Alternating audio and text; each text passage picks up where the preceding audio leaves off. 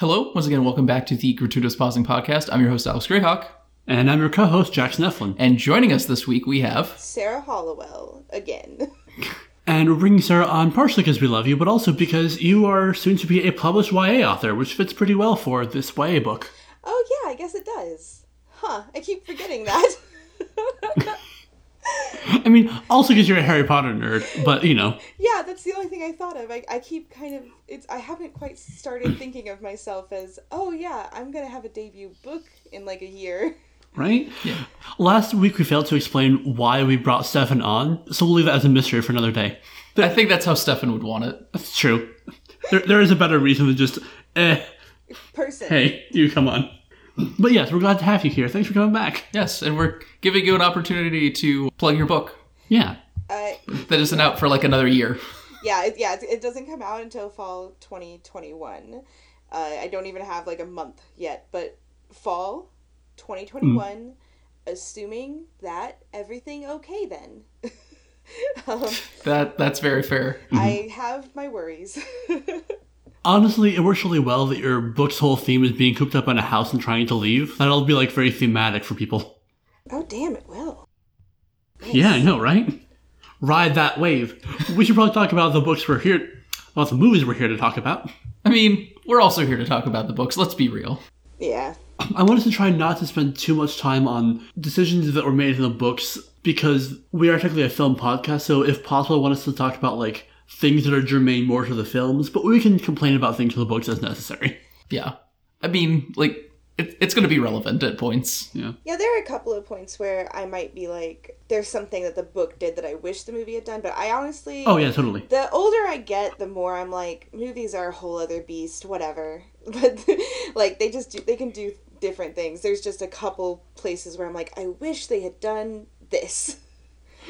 I had a thing on Twitter earlier today about how they should just cut the whole Regulus Black thing and Ravenclaw's daughter's ghost thing. Just cut those entirely from the movie. Like, they're fine in the book, but the movie could have streamlined a lot of things by just not having those in there. Mm-hmm. Yeah, there's a couple of things I think could have been cut just because if they were going to do them, they should have given them more time. Like, yeah. I don't want to skip too far ahead, but, like, one of my examples will be about, like, Remus and Tonks. Oh boy, howdy. Yeah, I had a lot of feelings about that. Little things like that, where it's like, if you weren't going to spend the time on them, then maybe just take them out or do them something different, because it ends up being really jarring and weird. It also cuts the other way, too. They cut out things that they thought were not going to be important and then ended up being important, and they suddenly had to be like, oh yeah, shit, we need to introduce you to this person really quick. 6 definitely suffers for that. Yeah. But let's get into the specifics, starting with The Order of the Phoenix. Yeah, I can't believe this was the one I had to watch. I don't like Order of the Phoenix very much. Yeah. We should also mention that films 5, 6, and both parts of 7 all have the same director, David Yates. Oh, yes. So all of these feel a lot more cohesive than the first half of the series did. Honestly, if it had been a Chris Columbus 1 through 4, David Yates 5 through 7, I think the series wouldn't be as kind of all over the place as it is. But the middle definitely has some, like, growing pains as it's switching up directors. That's actually really interesting. I hadn't thought about that. I know the directors changed, but I always forget who did what, you know?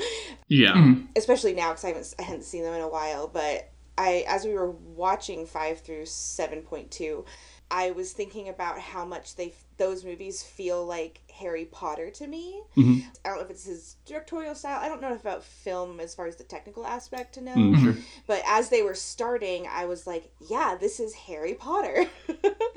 I wonder if that's just because he did the most of them.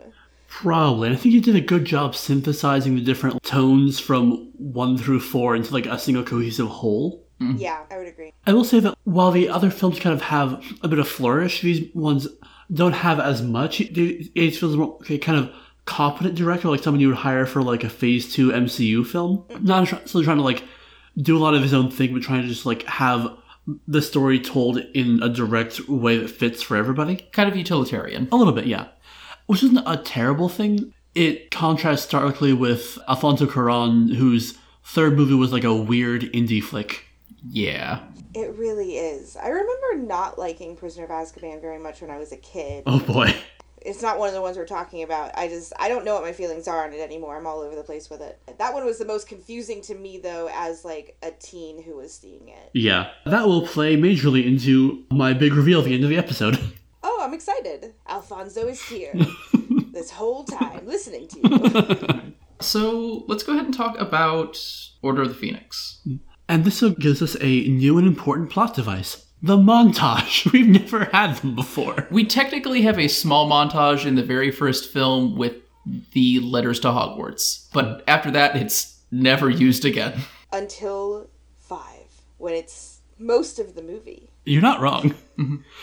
Listen, I mean, 5 is also my least favorite of the books, probably. Not for the reason a lot of people don't like it. I have strong defensive feelings about emo Harry, personally. Oh, totally. That's fair. He watched someone he cared about die in front of him. I would also be a wreck for a year. And he's 15. Like, I'm sorry. I was a wreck at 15, and I hadn't seen anyone die. I specifically had a lot of trouble reading through the beginning parts of 5 because Harry was a wreck and 15, because I was also 15 and a wreck, and, like, I get it. I don't need pages of, like, explaining why this is a thing. Just move on. Yes.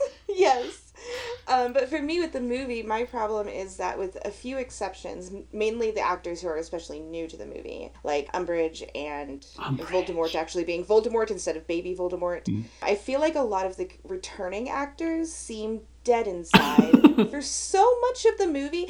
Like, the part that always gets me, there's a part in the beginning, they're in Grimmauld Place, and Harry is arguing with Ron and Hermione about, like... But why would he want to keep me in the dark? I mean, maybe I could help. After all, I'm the one who saw Voldemort return. I'm the one who fought him. I'm the one who saw Cedric Diggory get killed. And then the twins come in like... Harry, Thought we heard your dulcet tones. don't bottle it up though, mate.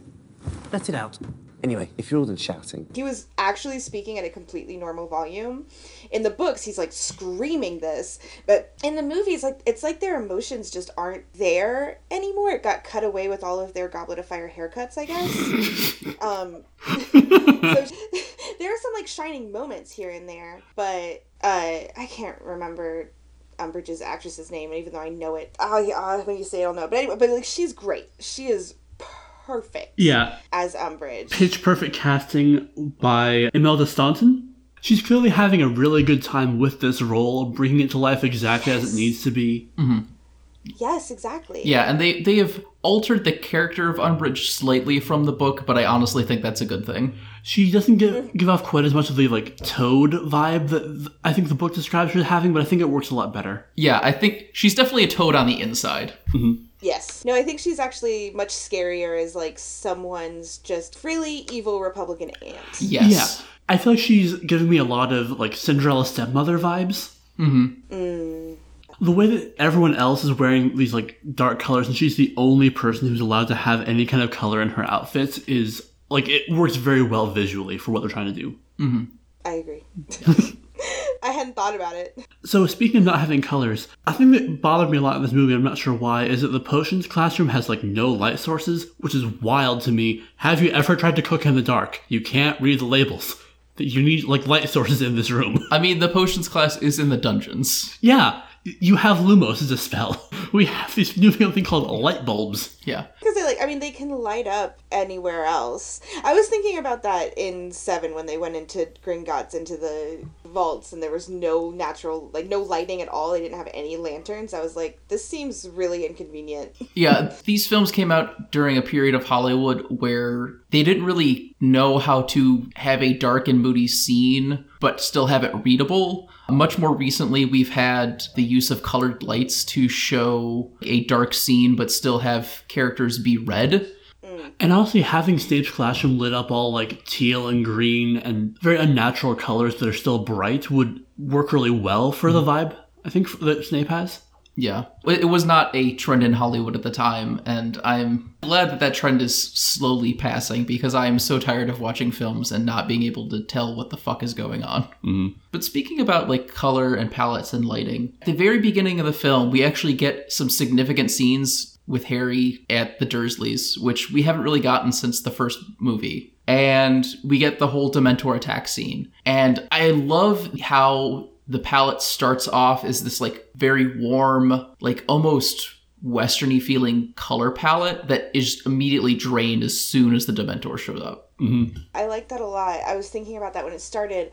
I have, for some reason, this like really intense sense memory of the very beginning of the book Order of the Phoenix, and it talks about how hot it was that summer, and just how like absolutely overbearingly hot it was. Watching the beginning of the movie, I was like, oh wow, they're getting that across really well, and I think part of that was just how warm everything felt color-wise, and I think that especially makes it neat that the color completely changes with the Dementors, because Dementors also make the surroundings cold. Like, they physically change the temperature of the area they're in, and it felt that way. It did suddenly feel very dank and cold and damp. And these movies have a lot of cool colors, so it's hard for them to keep their palette while still having the sense of heat. So good job, whoever the cinematographer is. I also really like the exchange that Dudley and Harry have. I know a lot of the lines are lifted from the book, but Beat up another 10-year-old? This one deserved it. fantastic exchange. Yeah. And it's shot really well, too, and this kind of... It has like a Wes Anderson vibe to the shooting, and I'm like, yeah, it's good. That's what I want. Imagine Wes Anderson's Harry Potter. But I don't think that the characters are adult enough for Wes Anderson to That's play fair. with. That's true. Yeah, he kind of needs children who speak like adults. Speaking of the Unreal, let's talk about how Luna fucking Lovegood shows up in this movie. I love She's her. so good. There's just nothing bad to say about Luna, other than I don't know why she ended up back at Hogwarts in 7, but that's a whole other thing. That's fair. Yeah, it's odd. And the actress is so good. Right? Oh yeah, they nailed Luna. It's a fantastic performance. They did great casting. Honestly, my only complaint, and this is a complaint I have with a lot of the characters that show up in later books, is that they knew they were coming and they didn't seed them earlier into the films. And like, I get it for movies 1 and 2 where they're so far out that not all the books have been written yet. That's fair. But I think we could have gotten Cho and Luna and Lavender Brown. We're getting there. We're getting there. Yeah. One little thing I really appreciate, during the Tyranny of Umbridge sequence, there's a bit where we see Fred and George comforting a child who like have the writing on the back of their hand. These movies get Fred and George, even though we get so little of them. They understand who they are as characters really well. Mm-hmm. So I have a lot of conflicted feelings on the Weasley twins, where I both love and hate them in some ways, because I love them very much for things like that. And then there are also things that aren't in the movies, but are in the books that they have done, where I'm like, you made that sound funny, but that's quite bad.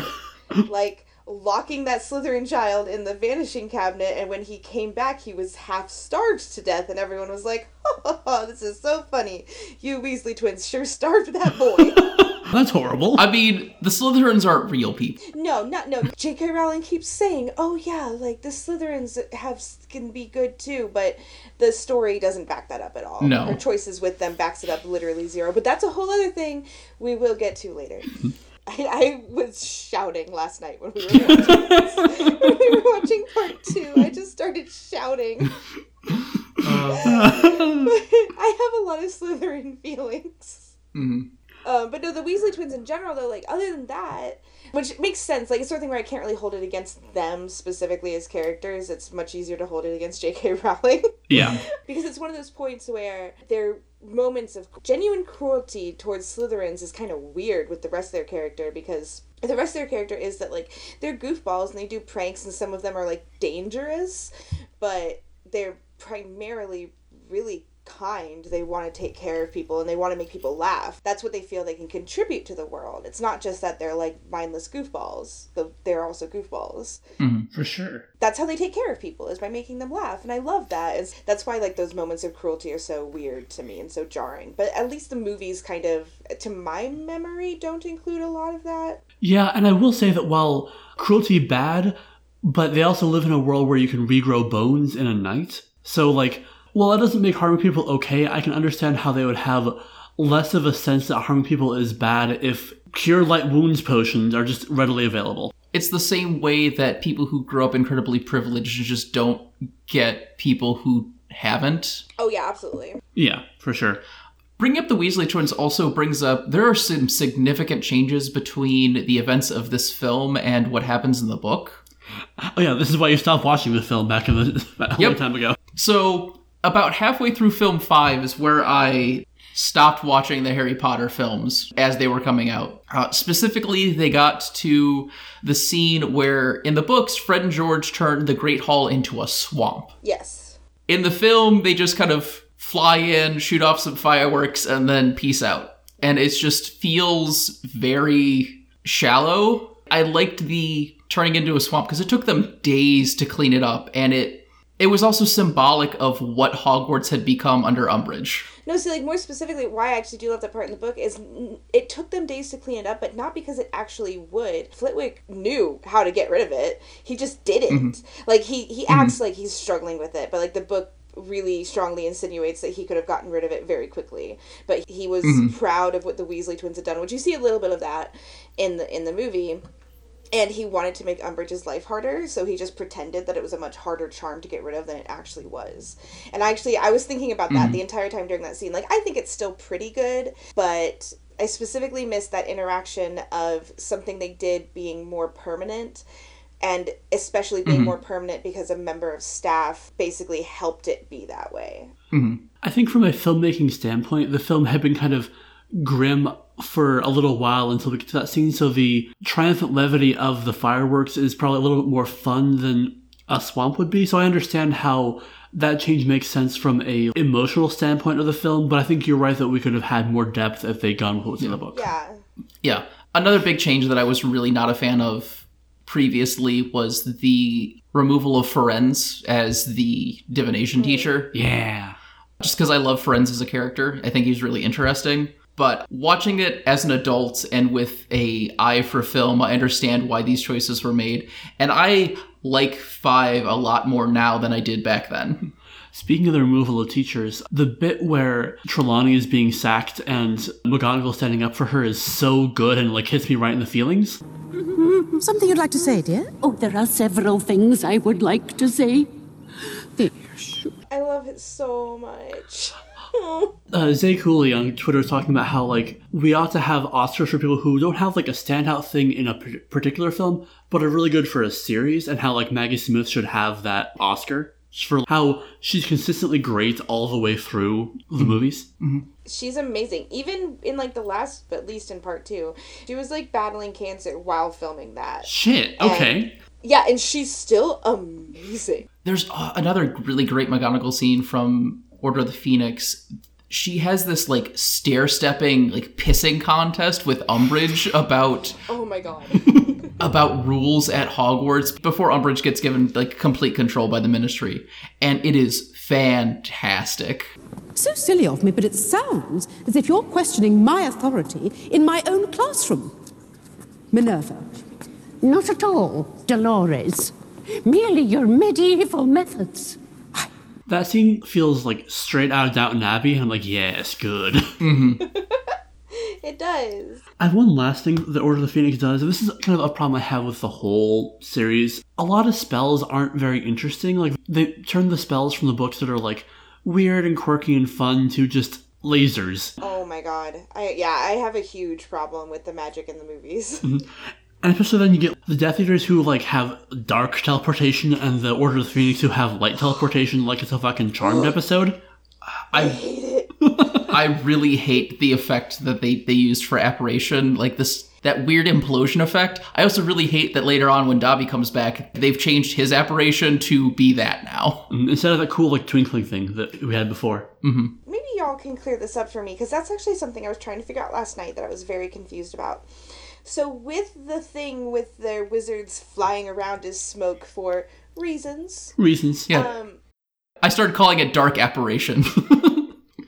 The Dark Ladders. I can't remember if this was something I got from the books or something else. The impression I had gotten a while back was that when they were doing that, they were apparating, and that for some reason they could just apparate by flying as smoke and still being able to cast spells while in that smoke and get hit, even though no other apparition looks that way.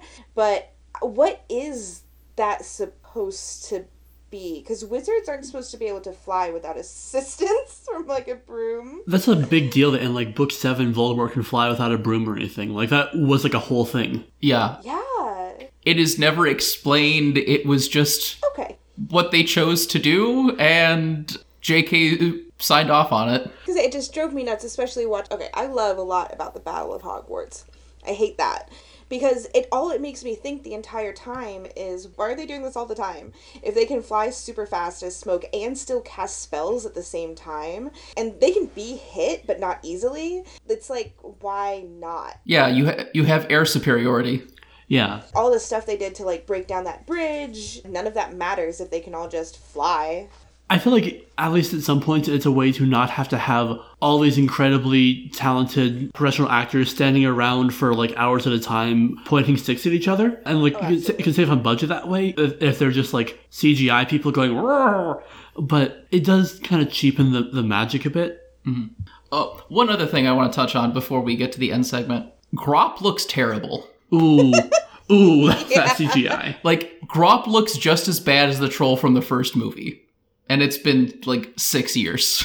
Yeah, not sure how they managed that. Because Dobby looks great, and Dobby is just the same thing, but small. Yeah, the dragons from 4 looked pretty good. The basilisk and the acromantula from the second film looked great, but they were also more animatronic. You can't really do animatronics with something like Grawp, so I get it, but he looks very bad. I also don't really get why they kept him in. It was not worth it. Yeah. I really think that given that Aragog dies in the next movie, we should have just had Aragog do all the things that Grawp does in the narrative and just, like, kind of make that character consistent all the way through. Mm-hmm. Yeah, because it's not like he ends up mattering at all. Yeah.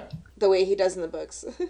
Doesn't he help defeat Umbridge? Like, I get how that matters there, but, like, you could have had anything and, giant spider works just fine. Yeah, who's your giant spider puppet? You paid for it. Yeah. And also, like, if instead of, my half-brother is here, if it was like, hey, Aragog is dying of old age, please take care of him, that could have been really, like, fun and led into the whole thing where he's dead in the next movie. Mm-hmm. That's true. I agree with that. A lot of my complaints about the films are things where they kept stuff from the books that they didn't strictly need to, and that is the opposite of how I felt as a child, where, like, they left things out of the movies for consistency, and I was like, no, bad. See, the thing is, they did both. They kept the non-important things in the movie, and they skipped over very important things. We're getting there. I know. I'm trying not to just keep complaining about 3. Oh, that's the movie I was thinking of. I'm glad we're on the same page with that. 3 is the one I think of very strongly with that. Because, hey, if you haven't read the books, who are the Marauders? So every time that someone who knew James Potter was on screen with Harry and there was a moment of silence, Shag would just mention, also, your dad could turn into a stag. Yep, every time. He's never told, ever. No. We find out what Snape's and his mom's Patronus is, but never his dad's. We're getting there. Yeah, no. There's so much that they never actually in the movies tell Harry about the Marauders and their powers and all of that. It's wild. But anyway. I'll say that as Voldemort was, like, finally dying in movie 8, I muttered under my breath, also your dad could turn into a stag. Good. Oh, and the drink counter for movie 5, these are Dumbledore's questionable decisions relating to Harry Potter. One of them being telling everybody not to write to him, not letting Harry talk in that one scene, and then also not telling Harry that he's a prophecy. Also not teaching Harry occlumency himself. Right. And putting it on Snape for reasons. Yeah, I think it was like punishment for both of them. I mean, I think part of it is because Dumbledore's a messy bitch. It's really true. He is a messy gay bench that loves drama. It's very true. He really is. And, like, I respect that up until you're, like, leading a war. Yes. If he wants to make sure that Harry isn't in his mind so Voldemort can't get to him through sensate rules, I guess, surely there's literally anyone else you could hire to do occlumency than the person who was, like, abused by Harry's father as a child. And who has abused Harry as a child. Yes. There has to be a better way. Surely the Kingsley Shacklebolt or someone could know this thing. But speaking of teachers in conflict of interest, let's get into the Half-Blood Prince. Oh boy. So I think my major complaint with Half-Blood Prince is so much of it is all about interpersonal relationship. Like, there's no central outside tension from Voldemort in this film, really. Or rather, there is, but we aren't aware of it because these movies refuse to let Draco Malfoy be a character. Yeah. Thank you.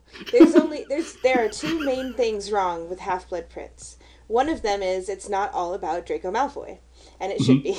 Yeah. The second one is that scene in the Room of Requirement when Ginny hides that textbook, and it's just all weird. Every scene with Ginny and Harry. Harry and who? I don't know who you're talking about. I don't. She's had like 2 lines the entire series. So Yeah. awkward. Actually, at this point, couldn't tell you exactly what happens because every time they're together on screen alone, I look away. In my notes, I have less chemistry than a 4th grade science class. Jesus. There's a reason my notes also say Luna, Harry, OTP, because in these movies, Just reading the books, I never got Harry Luna shippers, and then watching the movies, I'm like, I understand now. Because I'm pretty sure David Yates is a Harry Luna shipper, because as he should be. every scene between those two, like, they get each other, and Harry just understands Luna's weirdness. See, I think he's kind of a Harry Hermione shipper. I can also see that. I mean, I also am, but I ship everything. That's the problem. Like, I will ship everyone with everything, so don't even... I'm not sure if you've listened to the previous episode, but we talk about the pivot between movie 2 and movie 3, where JK's like, no, Hermione and Ron are gonna be a thing. Start seeding that. Yes, that was the important thing to start seeding. That relationship. I would generally agree, though, that I feel like Harry's true chemistry in the movies is with Luna and, of course, Draco Malfoy. But that's a whole other thing. Don't worry about it. That takes me back to my fanfic reading days. Yeah. Mm-hmm. Yeah. Same. Like, I don't want to imply that people who like read fanfic now my age are like juvenile or anything. Like, it was just like, that was more of a thing I was doing when I was a teen, and that was like a big part of it. It was like, yes. Honestly, like, fanfiction is probably much higher quality now than it was then, so they're making better choices than you did. Fanfiction also includes Fantastic Beasts and Where to Find Them, so... That's not fanfiction, though. That's the screenplays were written by JK. That's true. No fans like them, so it's fine. Anyway, we're not talking about that. We're talking about how women of color in these movies only exist as a sex object for Harry, and it's weird. It is. It is all very weird. I wish the movie had given up on romance because it's all super weird. And like the ones that actually kind of work, they just don't give any time to. Mm-hmm. There's not really a relationship, if I just go by the movie chemistry, that I care about very much. Between films 3 and up until 6, they had spent no time on interpersonal relationships. Like, it's a huge reason why Goblet of Fire just doesn't work. Yeah. Mm-hmm.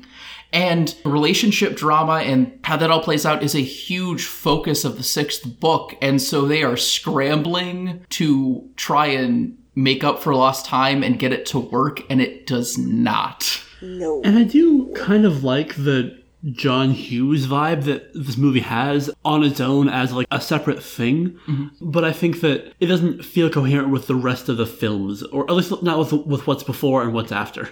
Yeah. Yeah, because everything comes out of nowhere. Mm-hmm.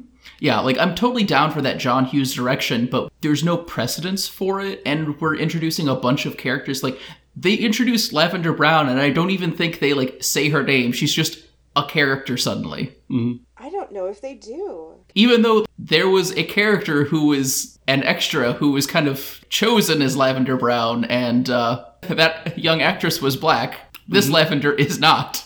Yep, it's fine. It's fine. It's very fine. Oh, God. Harry Potter and race, not good together. Not great. No. So it's been a hot minute since watching this because we watched a lot of these and then the quarantine happened, so we haven't gotten to record quite as soon as planned. So I don't know what exactly made me write down #WhyAreMen in my notes, but that's definitely a feeling I have for this movie. Yes, men are trash, but also in this film, women are trash. Like, there's this scene in potions class where they're all inching towards the love potion. Oh my God. And then we have the attempted mind control and sexual assault. Yep, super gross. Yep. Romilda Vane should be in jail. Yes. Maybe not Azkaban, but, like, minimum security was your jail. Whatever that looks like.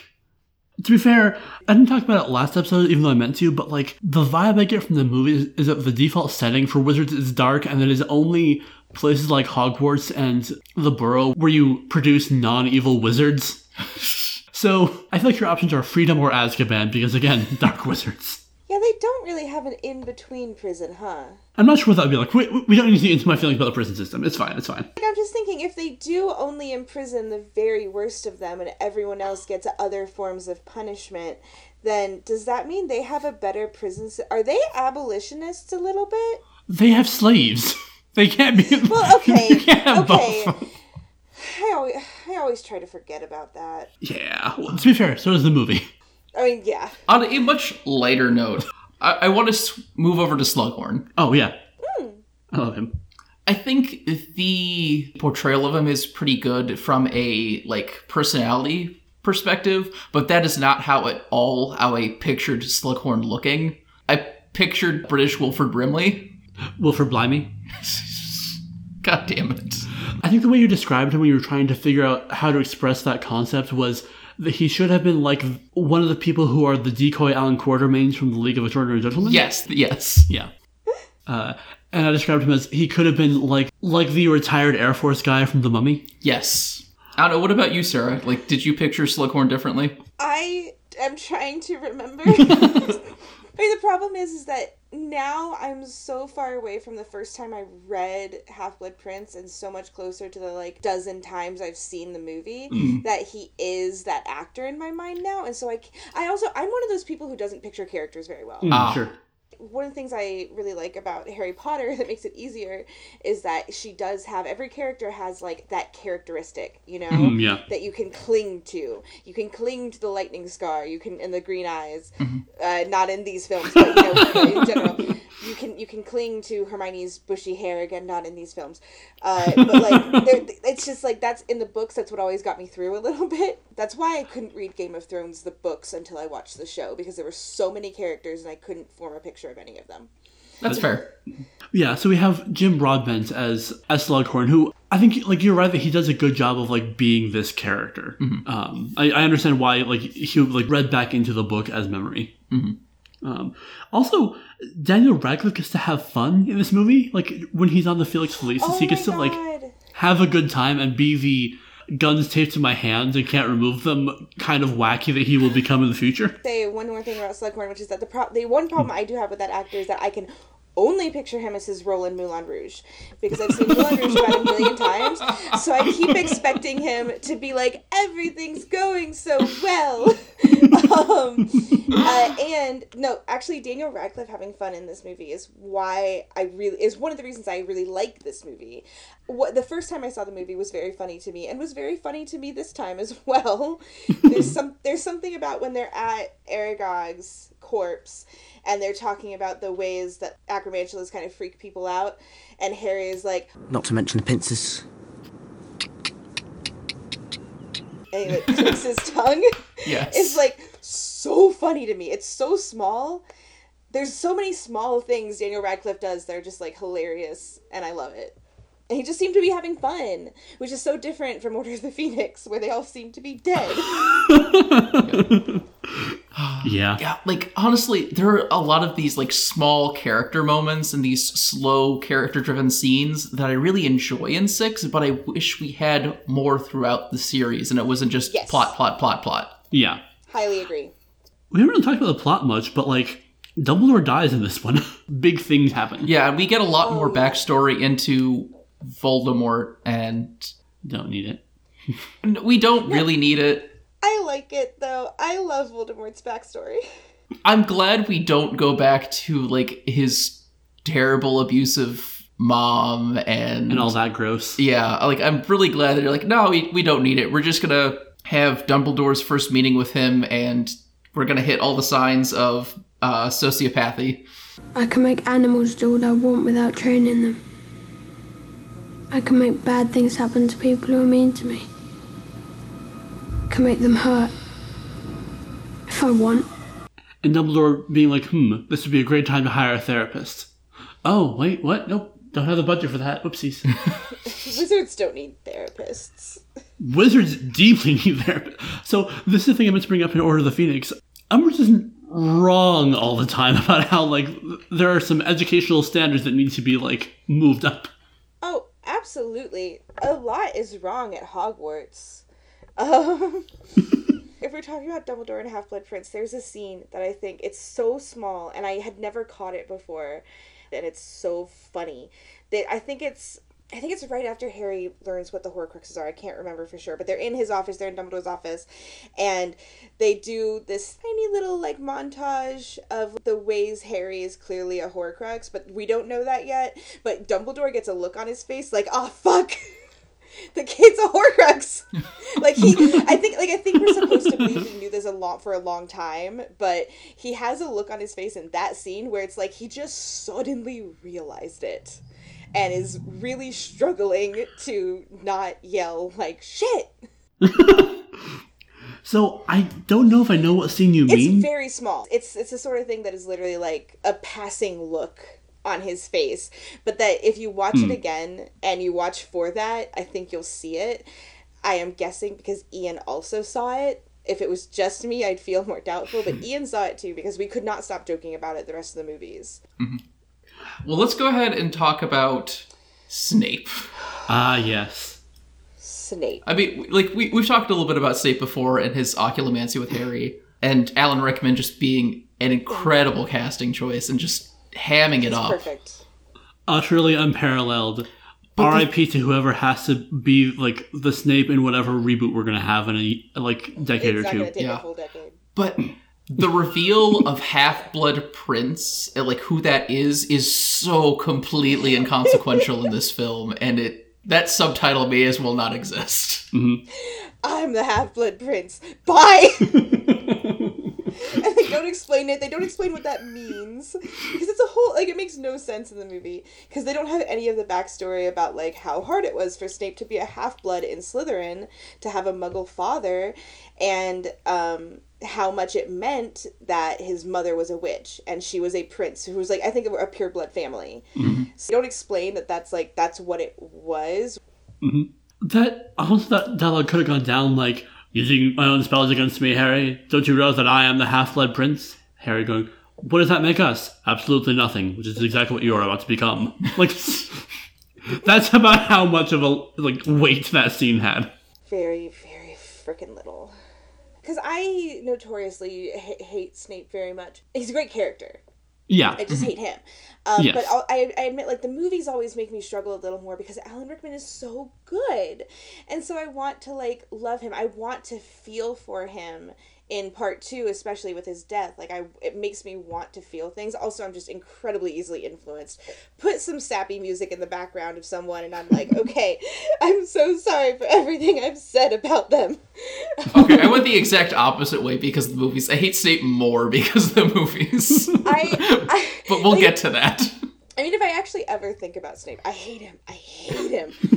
Oh my god, I was like, that's like one of the, I try to start fights on the internet. Snape is one of the things I'll start fights about. Because I hate him. But we need to talk about the fact that Snape was so cruel to a kid that this kid whose parents were tortured into insanity by a Death Eater fears Snape more. Yeah, that's horrifying. Why was that not a cause for, like, an immediate HR conversation with everybody involved, including Lupin? Mm-hmm. Like, it says so much. Because I'm like, yeah, Snape had a shitty time at school, but who didn't have a shitty time in high school? I have not abused any children of my bullies. I have avoided that. I don't know any of them anymore either. It's he lives in a much smaller world, but right. Anyway, I hate Snape. It's kind of the Sky High problem where there's only about, like, 50 people in this narrative, so, like, they have to both teach the people they don't like and also be around them all the time. Wow, I can't believe Sky High as a film does a better job of, like, breaking problematic cycles than a Harry Potter does. It's fine. It's fine. How do we feel about that scene in the cave? Something feels off about it, but I'm not sure what. I agree, but I still don't know what it is either. On the one side, I think it's really kind of effective because I think the whole thing with Harry having to, like, force Dumbledore to drink this, and the way Dumbledore, like, acts during that is really jarring in a way that I think it's supposed to be. Yes. And it's really upsetting to watch. But for me, the scene loses whatever it has already for me when the zombies come, which I don't remember what they're called. There's a whole thing in the books, but I don't know why, but the scene kind of becomes less interesting to me immediately. Maybe because it's, like, too much of, like, action, whereas we had a very emotional moment right before. Mm-hmm. I think part of what doesn't work for that scene for me is there's not a whole lot of build up to, like, going there. In the books, like, it's months of research and planning and, like, okay, I think I found one. Harry, you need to come with me. All of the sessions with Dumbledore in the Pensieve are leading up to that moment, and we don't have that here. And so there's not that huge sense of payoff that there was in the book. Yeah. That's true. It does kind of just feel like Dumbledore is one day like, Harry, let's go on a very dangerous field trip. Yeah. I think in the book, the payoff is getting the locket, and then it becomes a Pyrrhic victory because of the death of Dumbledore, because he was so focused on that, he didn't see what was going on with Draco. Mm-hmm. Yeah, and the locket being... Whereas the film pivots to the death of Dumbledore being the focal point. And this is just kind of a step along in that direction. He is weakened, and that's why he falls. Mm-hmm. Well, wait, sorry. Backing up. Dumbledore knew what was going on with Draco from, like, the beginning of the year. He died. He knew he was going to die. That's true, I guess. Because that's why Snape kills him, is because Dumbledore specifically does not want Draco to kill him. Mm-hmm. Because he knows he's going to die because of the poison in the ring. Snape killing him does two things. It saves Draco, and it makes Voldemort trust Snape completely. I am thinking more about my perspective reading only 5 as opposed to reading the books later that explain what was going on behind the scenes. Okay, yeah, that's true. That's true. I will say that, like, I am glad that he wanted to save Draco Malfoy, but also I feel like there were more hands-on approaches there. Oh, absolutely. Also, look at what great of a job he did saving Harry Potter.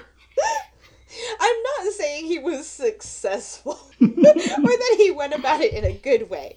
Dumbledore did very few things in a good way. But he, in his own terrible, messy way, where he's allergic to direct conversation because he just wants that drama so bad, he made an attempt was made. There was an attempt. There was an attempt. An attempt was made. The only time I've ever seen Dumbledore have, like, a direct conversation with someone is when he asked Harry if he was dating Hermione. What about your activities outside the classroom? Sir? Well, I notice you spend a great deal of time with Miss Granger. I can't help wondering if... Oh, no. Clearly asked, and you could tell he was asking because, like, the faculty have a pool going, and he was just, like, trying to settle it. Yeah, that really weird. Hey, Harry, are you getting laid? I need to know. This is how we make conversation. You need those happy thoughts, Harry. Anyway, how is your sex life? All right, let's go ahead and get to Dumbledore drinking game and then move on to 7. So rest in peace, Dumbledore. Here's what we're drinking for. Bringing no backup to the whole grab the Horcrux in the cave scene. Like, you bring Hermione Granger on any quest automatically. Not hiring a therapist for the whole thing where he uses, like, Harry as, like, an anglerfish to get Slughorn. Those are my 3 big ones. I'd also make an argument for the whole, like, you should kill me if this is my best plan. I feel like he could have let people in on that slightly more, but at least 3 for this movie. I'll say that I think that him using Harry as, like, an anglerfish sort of light for the Slughorn is maybe at least one of the times he's been the most honest about his manipulations. That's true. At least Harry picked up on it pretty quickly. Like, oh, I get it. I see what's happening. Whereas everything else he did, he was just like... My machinations lay undetected for years. I am playing 5-dimensional chess with Death, and I have not even told Death that I'm doing this. Yeah. I will say I really like the conversation between Dumbledore and Harry in the film, which is like... You said Professor Slughorn will try to collect me. I did. Do you want me to let him? Like, Yes. what do you want me to do? I will say, I do feel like this movie did a good job, because this comes up in 7, of really making Harry feel like Dumbledore's man. It really drove that point home, and it made the points in 7 and 7.2 where he has to start kind of maybe doubting Dumbledore. Actually, to me, kind of hit really well. For sure. Because in 6, you so clearly see the way Harry is, like, willing to follow Dumbledore into anything unquestioning. Yes. Yeah. But speaking of Deathly Hallows, let's get into the final films. The thing I know most about Deathly Hallows Part 1 is that 2.5-hour movie is actually 5 hours. That movie, the thing is, I wasn't bored or anything. I liked that movie. It's just that there were points It's so slow. It's so slow. And then I would like look at the time and I would go, oh, it's been like an hour? No, I don't think that's right. Like, it just felt like it went on forever. They just took all the slow character moments from the entire series and put them in 6 and 7 Part 1. And they're all there, and that's why those films are bad.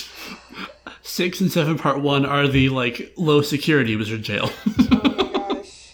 It was... I think part of the problem with Deathly Hallows Part 1 is that a lot of it is they're walking through the woods or whatever, but we don't necessarily know where they are in relation to other things or where they're going or how close they are to whatever that thing is. Yeah, there's no clear goal. There's a lot of aimlessness. Which I think could be fine if the movie was, like, playing up that aimlessness and playing up things if you don't know, like, where we are, where we're going, or why we're doing it. That could be fine if they really, like, dug into that. But I feel like they don't do quite enough of that to make it feel intentional. So it just winds up being, like, we're sort of doing a very long version of Lost in the Woods from Frozen 2. I think there's a portion of it where, to me, they were clearly trying to play it up. There's a portion where it stops working, but, like, yeah. There's definitely a portion to me where I think it's from right after they escape the Ministry up until they are able to destroy the locket. That whole section, to me, actually does read, like, very aimless in a very purposeful way, where you can see Harry having no idea what's going on. You can tell that he is stressed about not knowing what's going on, and obviously there's like the growing tension between him and Ron losing faith in him. He doesn't know what he's doing, does he?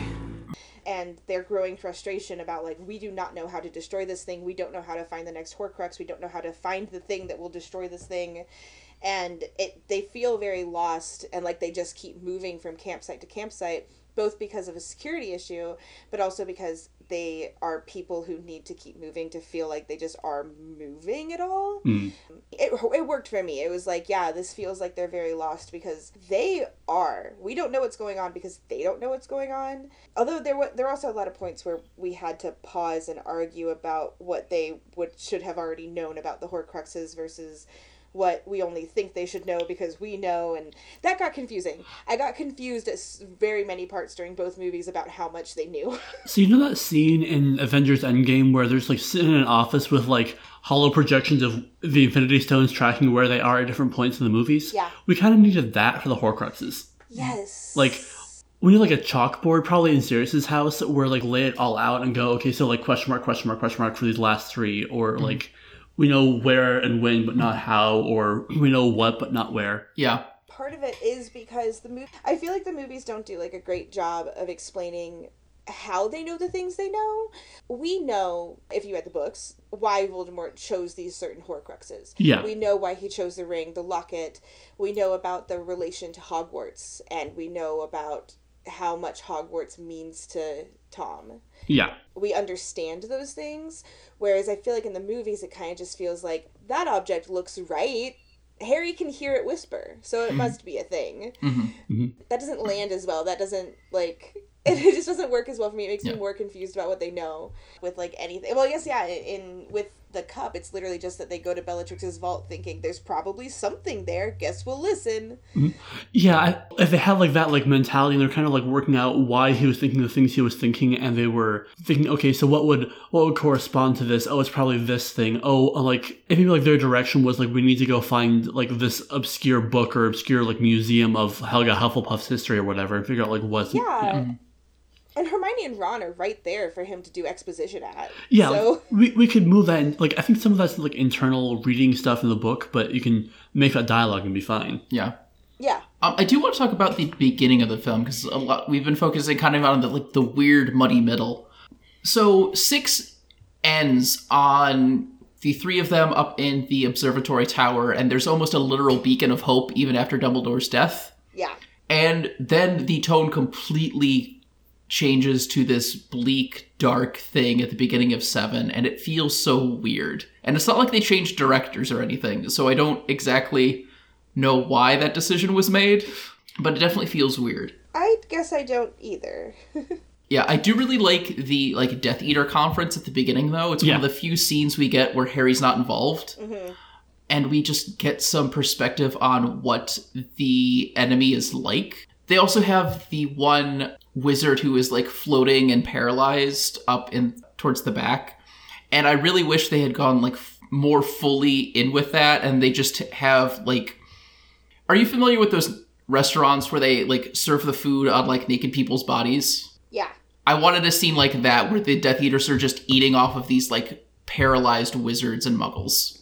And I think that would have like really set the scene for just how beneath them they feel Muggleborns and those who consort with them are to the pure-blooded wizards. Mm-hmm. Okay, that would make the beginning of the movie even darker. Yeah. That's like straight up like Guillermo del Toro kind of approach to it, and I'm here for it. Yeah, I mean, I love Guillermo del Toro. Yeah. Also, like the Wizard Conference kind of has this thing where I feel like we've all had a job where our boss wasn't always making great decisions, but he's the boss, so you kind of have to go with it. And that's kind of the vibe that I get with some of the Death Eaters. Mm-hmm. We also get some more Helena Bonham Carter in that scene, and her delivery is like lustful about doing Voldemort's bidding, and it's just so perfect for that character. I feel like a monster because I don't like Helena Bonham Carter in these movies very much. Okay. I mean, she works. It's the sort of thing where she works because a lot of people are really over the top. But in these movies especially starting with 6, it was driving me fucking nuts how she was just whispering all the time. Just constantly like, Draco, is that Harry? Oh, Snape, you must make the unbreakable vow. It was just driving me nuts. I read it as less whispery and more like breathy, again, going for like that lustful vibe. She wants violence to happen. I mean, it's sort of thing where it's like, I get it. And she's horny about it. I am also now struggling with this type of, like, character archetype a little bit. Like, I just don't like it very much anymore. I used to like it, and I just don't. Because there are parts where I think she does really well, and parts where that works really well. But there are so many parts where... It's the sort of thing where it's like, that would have worked better if it had been in scenes where it made sense, instead of literally every single time she talks, she's being breathy and whispering, or cackling very, very loudly. Like, that's like her two things. The time I most like her, like, absolutely love her, she is Helena Bonham Carter pretending to be Emma Watson, how Hermione would pretend to be Bellatrix. She is perfect. The way she moves her face the way Emma Watson moves her face. It reminds me that Helena Bonham Carter is great. And it's just that she kind of, I don't know, she kind of falls into like a weird place as Bellatrix for me, where I'm like, it makes me think a little bit too much of the way Johnny Depp does Jack Sparrow, where it's like, it is this one stereotype, this is who it is, this is the entire character, this is what I will play for the next like 5 years. And it feels like that. It is like, just across all four movies, it just got a bit much for That's me. fair. But I know most people love her, and it's fine. Although there is a character who I really hate in these films. The actor they got for Bill Weasley is not cool enough to play Bill Weasley. I was so very disappointed. I don't like how they handle Bill Weasley at all. No, Bill is... He should have a leather jacket and a mohawk. Yeah, like he should be like a full-on 80s punk. Like he's at least supposed to have a ponytail, because that's like a whole thing. Or no, is that Charlie? I don't remember. Okay, I mix up Bill and Charlie all the time. Which one's the dragon one? Charlie is the one who works with dragons. Bill is the one who... Bill is the curse breaker. Yeah, he is the one who works for Gringotts. Okay, thank you. I mixed them up. If only we had like someone who's really good at breaking curses in this plot about trying to break cursed objects. That's a good point. Don't they first meet him in this movie, or was that in 6? He has not shown up before. Yeah, he doesn't. That's right. He doesn't show up before now. This is the first time we've met him, which is why I had never seen the movie's interpretation of Bill, and I was so disappointed when I did. Isn't he also the guy from Star Wars? Oh my God, he is. Okay, yeah, he's Admiral Hux. So familiar. What? He's Admiral Hux. Okay. Oh God! What a terrible choice. Like, he's great for Hux, but he's terrible for Bill. Oh no, I just imagined someone casting Adam Driver as young Snape. Oh? I mean, listen, baby Snape, like little child Snape, when he first showed up on the screen, I turned to Ian and I was like, is that Bill Skarsgård? The So we had just watched it, and I'm also just kind of obsessed with Bill Skarsgård. As you should be. I love his weird face.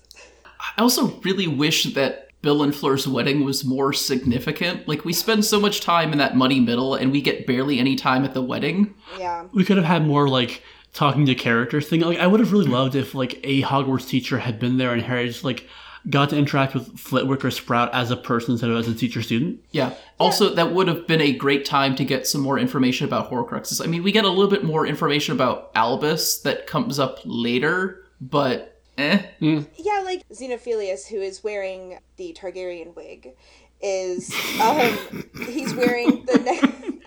they have one wig in all of the UK. And one blonde man's wig. Also, I realized he's Mycroft from Elementary, so that, after I realized that, it was... But, he's wearing the Deathly Hallows symbol, and I don't remember this being in the movie, totally correct me if it is, but I know in the books, that is seen as a symbol of Grindelwald. And so there's kind of, like, this conflict around when they discover more about, like, the Deathly Hallows. What is the connection to Grindelwald? Is this more dark magic? Is this evil? Is Xenophilius evil? A lot of conflict around that, and they talk more to him, and they also talk more to that one, like, Weasley aunt, who is a huge gossip, and I love her. And they super do not get into that in the movies. Yeah, like, absolutely none of that comes up. I think Grindelwald's name is mentioned once in the movies. I think we see him in his cell in a flashback or something. Yeah, because we see him stealing the Elder Wand. Yeah, you see that. You see him kind of vaguely, I think he's like standing in like a tunnel or an alley or something and looks back and is like, I'm handsome and evil. And you see him for like 2 seconds. Much as I want to complain about them for thousands of years, we're not here to talk about the movies where Nagini is a hot, cursed Korean lady. And where McGonagall is a teacher at Hogwarts before she was born. Yep. We're here to talk about the Deathly Hallows animation, which is really cool. Oh my god, I love it. Yes. Oh, it's so very good. That's the best part of this movie. Absolutely. 100. It's just so... Oh, it's so beautiful. I just love to look at it. You love to see it. I do also like, right after the wedding, how the film kind of becomes this, like, spy thriller throughout London. Yeah. And, like, the breaking into the ministry scenes are also really good. Mm-hmm. And I wish we got more of that rather than all of the, like, mucking about in the woods. Yeah, I think that, like, if the mucking about in the woods was happening maybe more in cities, that could be kind of fun. Even just like us seeing to like break up the woods where we're in, I don't know, Cardiff or Glasgow or whatever, just like in some alleyways or something. Kind of like fun and exciting in a different way. Yeah. Mm-hmm. I agree with you on that, because, I mean, I guess in the books they do a lot more of it, and you kind of get to a point where you're like, how much Polyjuice Potion do you fucking have? But... I can imagine Hermione just, like, mass-producing it for years because she knows she's going to need it at some point. Mm-hmm. I will admit the movie had me wondering, but not that deeply because it doesn't fucking matter, about how shelf-stable Polyjuice Potion is. That's fair. I don't care that much. I kind of assume it's, like, the way I, like, make bread basically every week, and if some of it goes bad, oh no, I'm going to make more today anyway. Also, doesn't brewing it take, like, a month? It takes a month. Yeah, but if you start a new batch every week, then you just have, like, that week's batch. There's one last thing I want to talk about for part one. Does anyone else have anything? I'm trying to... Okay, so... Dobby needs clothes. Yes, that's exactly what I wanted to talk about. Wait, so I'm trying to remember... Part 1 ends with Dobby dying, correct? They go they're in Malfoy Mansion, they get, like, Hermione gets briefly tortured, way less than I think she does in the books. Thankfully. Yes. Yes, no, I'm fine with it. I'm not going to complain. I'm trying to remember, do they do the thing in the movies where Pettigrew gets strangled by his own hand? No. Not in the movie. Should have been. Because they also don't do the thing where he has to, like, save Harry because he owes him, a life debt. Yeah. That's not in the movies, though. Nope. Okay, I was trying to remember because I loved that in the books. And in the movies, it's kind of like he's there, he says nothing, Dobby knocks him out with elf magic. Yep. Okay, that's it. I was just wondering. But Deathly Hallows Part 1 reintroduces Dobby. Yes. We have not seen him since the second book, and I'm totally fine with him not showing up in 4. No. Oh, that's right. He isn't in the 4th movie, is he? He's in the 4th book. Or, yeah, I'm totally fine with him not showing up in 5 and not dealing with spew and all of the ethical ramifications of Hogwarts and having house elves. Mm-hmm. Yeah, yeah. But Here, Dobby looks exactly the same, even though he's been free for 5 years. I really wish they would have, given him more clothes. He's just wearing socks. Yeah, in the books, he's just wearing every clothes. He's wearing some cute shoes. He's got cute shoes on. He's wearing, because Ron even compliments them. He's like, Wicked trainers. Okay. He's still also just wearing a sack, though. He couldn't get, a t-shirt or... I love how Dobby's portrayed in the books after he's freed. He gets all the clothes that he can wear on him at once. Mm-hmm. He's got a bunch of scarves, 3 layers of socks, multiple hats on at the same time. Mm-hmm. No, it's great. It's great. I love it very much. It's very cute. It's very funny. It's a good character beat. I kind of wish Dobby had been at Bill and Fleur's wedding. I think that would have been a really good time to reintroduce him as a character. And then also see what would this house of who wears all the clothes wear to a wedding. Yeah. I mean, we've talked before, I'm not sure on the podcast, about how we really wish that after Dobby was freed, he just didn't know what to do with himself. And Molly Weasley's at home. All of her kids are now at Hogwarts are grown, and she's lonely. And so Dobby just goes to live at the Burrow, but is not a servant. He's just another member of the family. Mm-hmm. That would have been nice. Knitting friends. Mm-hmm. I think with Dobby in the movie, if he was going to do the whole wearing all the clothes in the world thing, I think he could have been wearing at least slightly more interesting clothes for sure. If he was going to, because the thing is, with wearing all the clothes, it is really cute, but that's the problem. It's too cute for Deathly Hallows. That's true. If he had been in the other movies, if we had seen him in every movie collecting clothes, and we knew that, in the movies, we knew that was part of him, it would have maybe jived better, because we would have just been, that's Dobby, rather than, what's that silly house elf doing? But, I mean, I still wish he had been wearing, a Chudley Cannons t-shirt or something.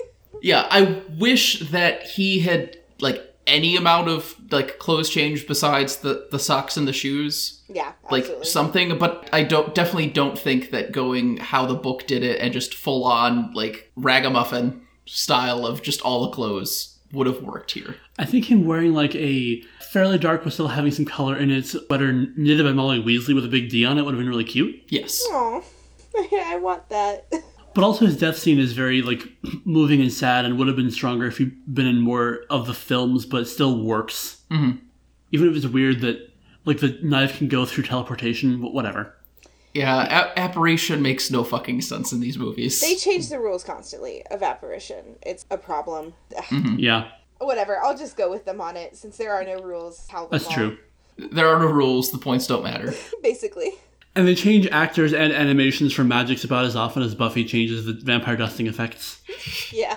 The magic doesn't matter in these movies very much. This is skipping slightly forward because I think this is in 7.2. Sure. Where we're getting there. In Bellatrix's vault, with that spell that duplicates the items, in the books, it also burns you. The duplicate items burn. Yes, that is the thing in the books. It was horrifying to me when I was reading it, as a teenager. It's really scary that, they can't do anything to stop these things from multiplying, and they're burning them. In the movie, it didn't matter. Because also, in the movie, the cup, or in the book, the cup multiplies, so then they don't know it's the real cup. And in the movie, it's just kind of a couple seconds of, shit, suddenly we're tripping over everything, and making everything multiply. We have suddenly Hermione and Ron become incredibly clumsy and just start knocking into things. We are being mildly inconvenienced. We may have to spend 10 minutes pushing our way out of these somewhat heavy but not very heavy objects. Mm-hmm. One of those examples of how magic don't feel like they actually matter or are very as interesting as they are in books. There are a couple instances where they do some really cool spells, bringing Hogwarts to life. I have questions about it, but it's cool, so I'm not going to ask that many questions. Same. But, it's just weird how, everything now is just, I don't know, add Maxima to it. It's better now. we all took the maximize spell magic feat. Basically. So one thing I want to talk about, and this kind of bridges between the two films, is we see the rating of Dumbledore's grave for the Elder Wand. Mm-hmm. Who designed Dumbledore's puzzle box grave? It's this brutalist architecture, and that doesn't fit Dumbledore at all. It's just these white marble plinths and this square box. Where's the whimsy? It should be covered in like statues depicting literally the entire history of Greek mythology, like, or something. Like, we should have the entire London Underground, like, in trains that move going around it. It is somewhat accurate to the book because it is just a marble slab. I don't know if it's supposed to have like vague like Narnia reminiscence of like the stone table, but it kind of feels that way to me. I don't know if it's supposed to, it does. I like it better as, if it's going to be simple, I like it better as just a simple, beautiful white marble slab, as opposed to this weird, it feels huge, it feels very heavy. It feels very dark, and I don't get it. Yeah, I'm not sure if either of you are familiar, but the video game Control has a lot of like brutalist architecture, and it just feels like they palette swapped it out of that video game. My thought was it looks kind of like a very simplified like Imperial Star Destroyer. Yes. The exact opposite of Dumbledore's vibe. Yes. I think they just needed it to look more complicated to break into the grave. Oh my god. You bring up Imperial Star Destroyer, and there's a thing that we didn't talk about in 7.1 that I want to go back to.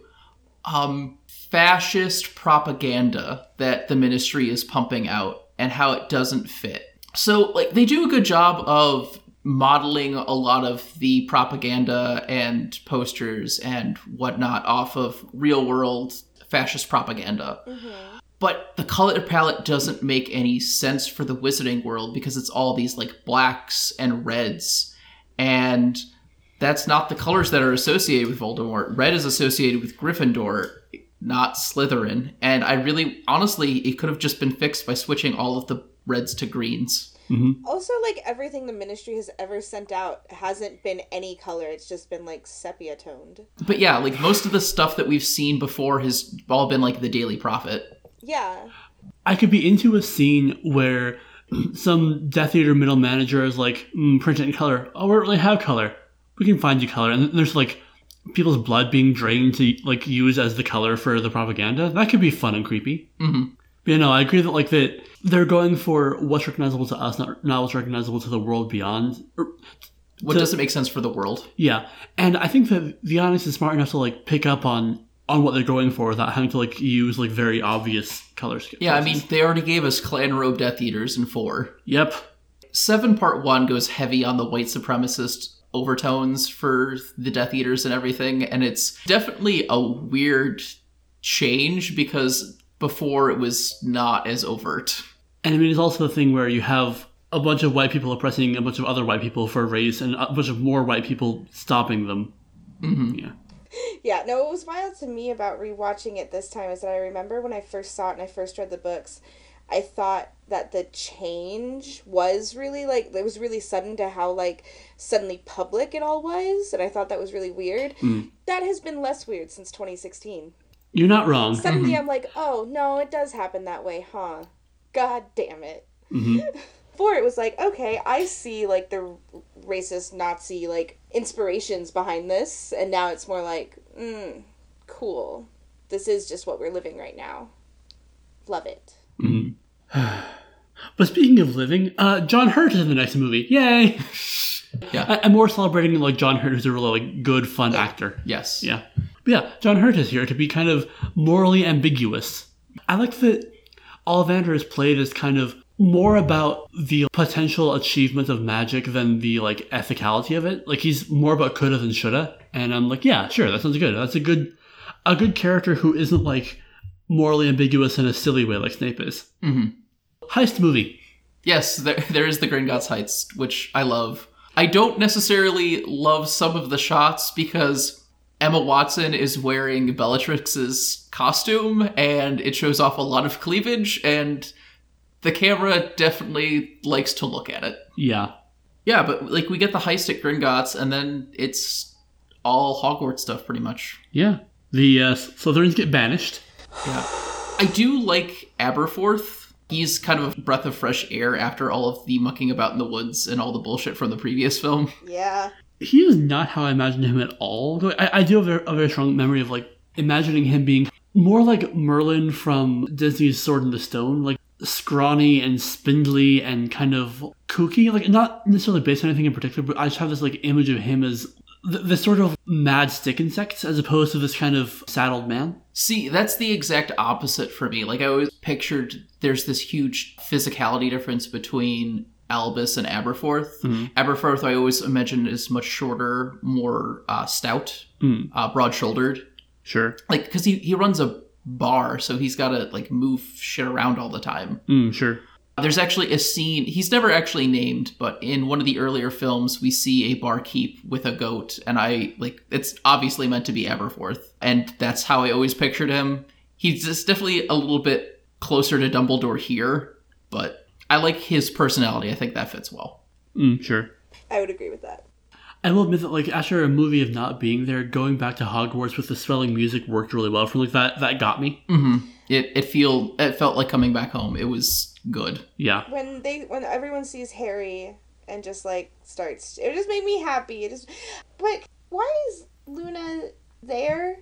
Like, I guess Luna could have gone back to Hogwarts before Harry and them. She escaped with them and then the Gringotts heist, but she didn't go with them on the Gringotts heist. So maybe she went to send word about what was going on to Neville at Hogwarts. That makes sense to me. I could potentially see that. Because, like, she was kidnapped from school by the Death Eaters, but then she was saved by them and she was with Bill and Fleur. And so I was just like, they know Hogwarts is super dangerous. Why would they send her back to school? It does make more sense to me if I think of it as Luna wanting to be there, you know, to help her friends. Because that's very Luna. Yeah. I feel like that definitely could have gotten a little more explanation, but also it might be like a thing where there are 2 lines in the script or whatever where that was going to be a thing and they cut it for time or something because they figured no one would really ask. And I mean, I didn't really think about it until someone brought it up. So, Okay, so we've got 2 battles of Hogwarts. Yep. What moments do we want to talk about from those? Because I think those are probably going to be like the quick hits, and then we'll get into more of the deeper stuff. God, wow, there's a lot for me that... I really like how the protection spells around Hogwarts, they look kind of like neurons. Yeah. That's a really neat touch. It's really pretty.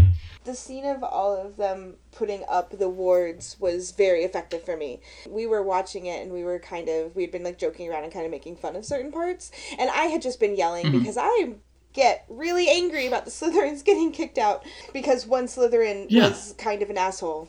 And then they were like, okay, we're just going to assume none of you would want to fight for this place that is also your home because you've been here and your children, and I'm just going to assume you're all evil. Bye.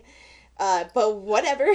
But we had been talking about that. I mean, literally none of them, spoke up, so I don't really care. No one agreed with her. They all could have said, yeah, Pansy, you're right, let's rush him, and no one did. They didn't also get any time. There was, a moment where they just had Voldemort in their head. They're probably freaking out thinking, I'm here with my friends, and I like that, but my parents are probably out there, and I'm scared. I'm 12.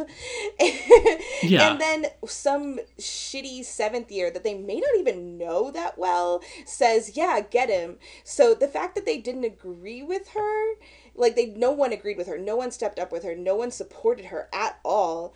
I think that's still better than something. I'm not going to hold it against them for not immediately punching her in the face because they've got to be scared out of their minds. I feel very bad for them. There's some of them that are going to be shitty, but I think the idea that they didn't give any of them a chance to fight for Hogwarts is one of the things that most goes against the entire message of Harry Potter. It just completely ruins it for me because It does in the fact that, everything that you said, but it doesn't in the fact that all Slytherins are evil, and that's how JK has always written them, and I don't see I'm not mad at the movie for not doing anything about it. I'm mad at JK for writing it that way in the first place. Yeah, see, I'm mad at the movie. I'm not mad at, McGonagall for doing it, because that's another one of those things where I'm like, JK Rowling did this. It's just that it's she has these moments of trying, because Slughorn's a Slytherin, he gets to be there. Mm-hmm. Peter Pettigrew's a Gryffindor, he gets to be one of the worst henchmen of the Dark Lord. And J.K. Rowling herself has talked about how, Slytherin, some of them are misunderstood, not all of them are evil, there's good in Slytherin house, but then all the movies, all the books go 100% against that. And it just makes me so mad that it's supposed to be this big triumphant moment for them to kick them all out and act like they wouldn't want to defend their home while everyone else gets to. And it's supposed to be this whole, yeah, fuck Slytherin. It's they're children who what did these actual individual children do wrong? Because, like, not every Slytherin is a Death Eater. There's not enough Death Eaters for every Slytherin of the last, like, 20 years to be a Death Eater. It's just, that, I was very angry about that. But my point is that I was very angry, but still, when the awards started going up, I still got chills. I was still like, this is beautiful. Yeah. I'm still very mad, but this is beautiful. Yeah. I think, like, the thing where McGonagall, like, animates all the statues is really cool. It's a little weird because I feel like physical impediments are not, like, a big thing for them. It seems like not, like, a very high CR antagonist, but I like it. It was cool. It was fun to watch. That's how I felt. I was like, I have a lot of questions about this. I don't know how useful this is in the open air when Death Eaters can fly, I guess. And we were wondering why that had never been used a little sooner in some cases. But I can go with it. It's like a major, serious emergency spell. You know, I can go with it. I don't think it makes a lot of sense, but I do think it's really fun to watch, and I love McGonagall being really excited to use it. I don't know. I think it's more so that someone was always ahead of McGonagall in the pecking order of, like, leadership at Hogwarts, and now there's no one above her. It's like, yes, we get to do things my way. That actually would make sense. I could see Dumbledore not using that spell unless it was, like, super duper necessary, whereas McGonagall would be like, oh, fuck yes, finally, I love these statues. I'm into that. As to why it hasn't been used before, I could see it being a thing where, like, the spell's been, like, set up for a while, and McGonagall's just kind of, like, activating it, and, like, it would take a while to, like, reset it later. So, it's like a one-time use thing. Yeah, you also have to, like, go and find all of the destroyed statues and, like, bring them back and then repair them. Okay, so this bugs me so much. They have a bunch of trolls, I think, during this fight. Giants, whatever. Yeah, the giants. They're all swinging around, like, large, blunt objects, and everyone's like, wow, we've never dealt with a large creature swinging a blunt object before. How do we solve this incredibly difficult to solve problem? None of us know what to do here. And it's so frustrating that they've all forgotten that part from the first movie. Well, I mean, it was only Harry, Ron, and Hermione. Yeah, there's some ones who were like, ooh, what a big problem, can't solve this, gonna hide behind a wall now. I thought that would come up during the DA of, like, hey, here's how you solve this problem. The defense against the dark arts spell of club is make the club gone. Yeah, and it's also like they solved that when they were 11. Are you telling me none of these adults have ever heard or read or learned anything about defense strategies against trolls? Creature that is just in the wizarding world somewhere?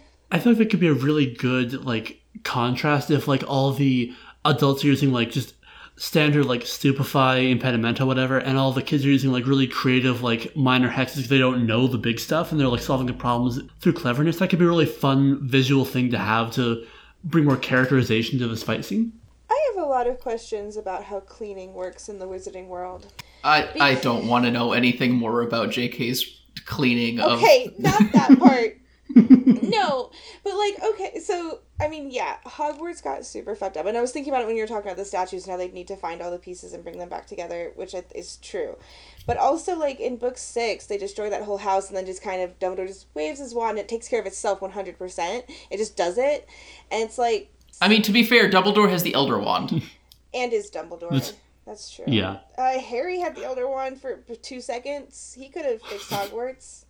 Could have fixed a lot of things. Yeah, but Harry's wand is only useful for, like, blasty spells and Patronus. He knows Expelliarmus. Harry knows 3 spells. Expelliarmus, Expecto Patronum. Stupefy. Lumos. Harry is a Pokemon. He did learn Imperio in this one. Yep. I hate how they visualize it, though. Yep, it's fine. It's fine. That's sniffing. Why do they sniff like that? Bad. Yep. Yeah. Anyway, Battle of Hogwarts, though. So, you know, we get the scene with, like, we're going through all the dead and whatnot. Fred's death is very awful and sad and heart-wrenching. But we have Lupin and Tonks there, and then they mention their son, Teddy, who they have not established before, and I figured they would just not, because it's not important at all. But not no, how they do it anyway. Like, I mean, they're not important in this either, because basically what happens is Harry looks over, they're there, he kind of frowns real big, and then we never hear about them again. Except Remus is there when he's looking at the ghosts. Remus is kind of there like, I'm here too. Yep. Yep. That's it.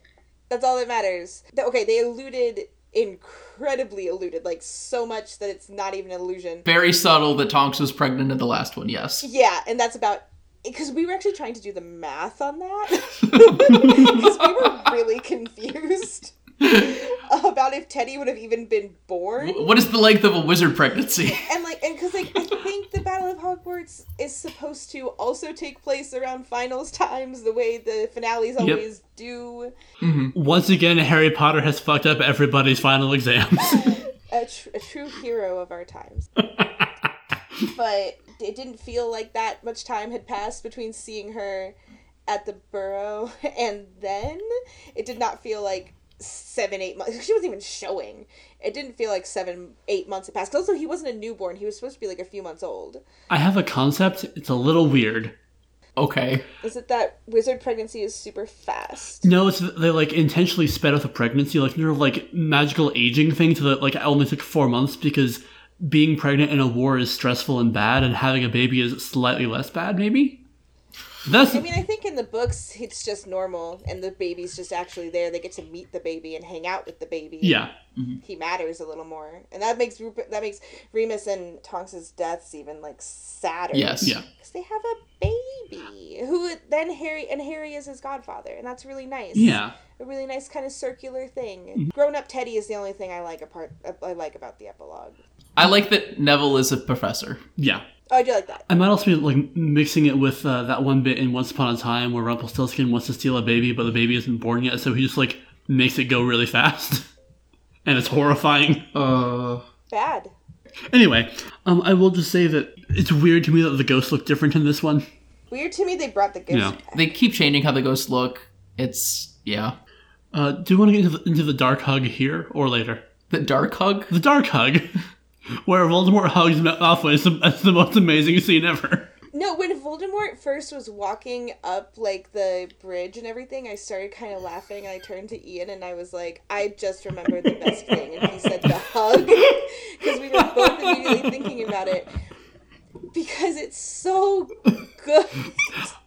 We could talk about the hug, but I also really love Harry's like wild card bitches moments where he just kind of rolls out to the ground like, I'm alive. I'm immortal. Exactly. Also during that scene, Voldemort is like, I have killed Harry Potter, who wants to join my team? And Neville's like, I have an inspiring speech, and Voldemort has this like frustrated like goddamn Gryffindors. Oh my god, I loved his reaction during that. Voldemort is so good in this movie. Like, he just really is. Ralph Fiennes doing such a good job. Mm-hmm. I love him in the forest when he thinks Harry isn't gonna show up. He looks so sad. He looks like he's been stood up on a date. Exactly. He's just like, I really thought he would come. And also how he looked kind of genuinely sad to kill Snape. He just does such a good job as Voldemort. He's so good. Yeah, I really like that change. Like, all the previous film, Voldemort has felt like this huge figure that is beyond our conception of, like, humanity. Mm-hmm. And this one, like, really brings him down to earth and just shows how small and sad and pitiful he is. And I think that's one thing that works. Yeah, he's a bit of a goober, honestly. Like, he's a big nerd. And also, like, a horrible tyrant. All fascists are. Yeah. I think it works and makes him more of a character, which is good. I agree. Mm-hmm. And I do like that they, like, mentioned that, like, now they've started destroying Horcruxes, he's getting more unstable, which allows him to have a slight characterization change. It's a good way to blend that all. Yeah. I think there's two big things that we need to talk about. We need to talk about Snape. We need to talk about Malfoy. Yep. Any other big things that I'm missing? And I do just want to say that I love that they preserve the dialogue almost word for word in the limbo scene.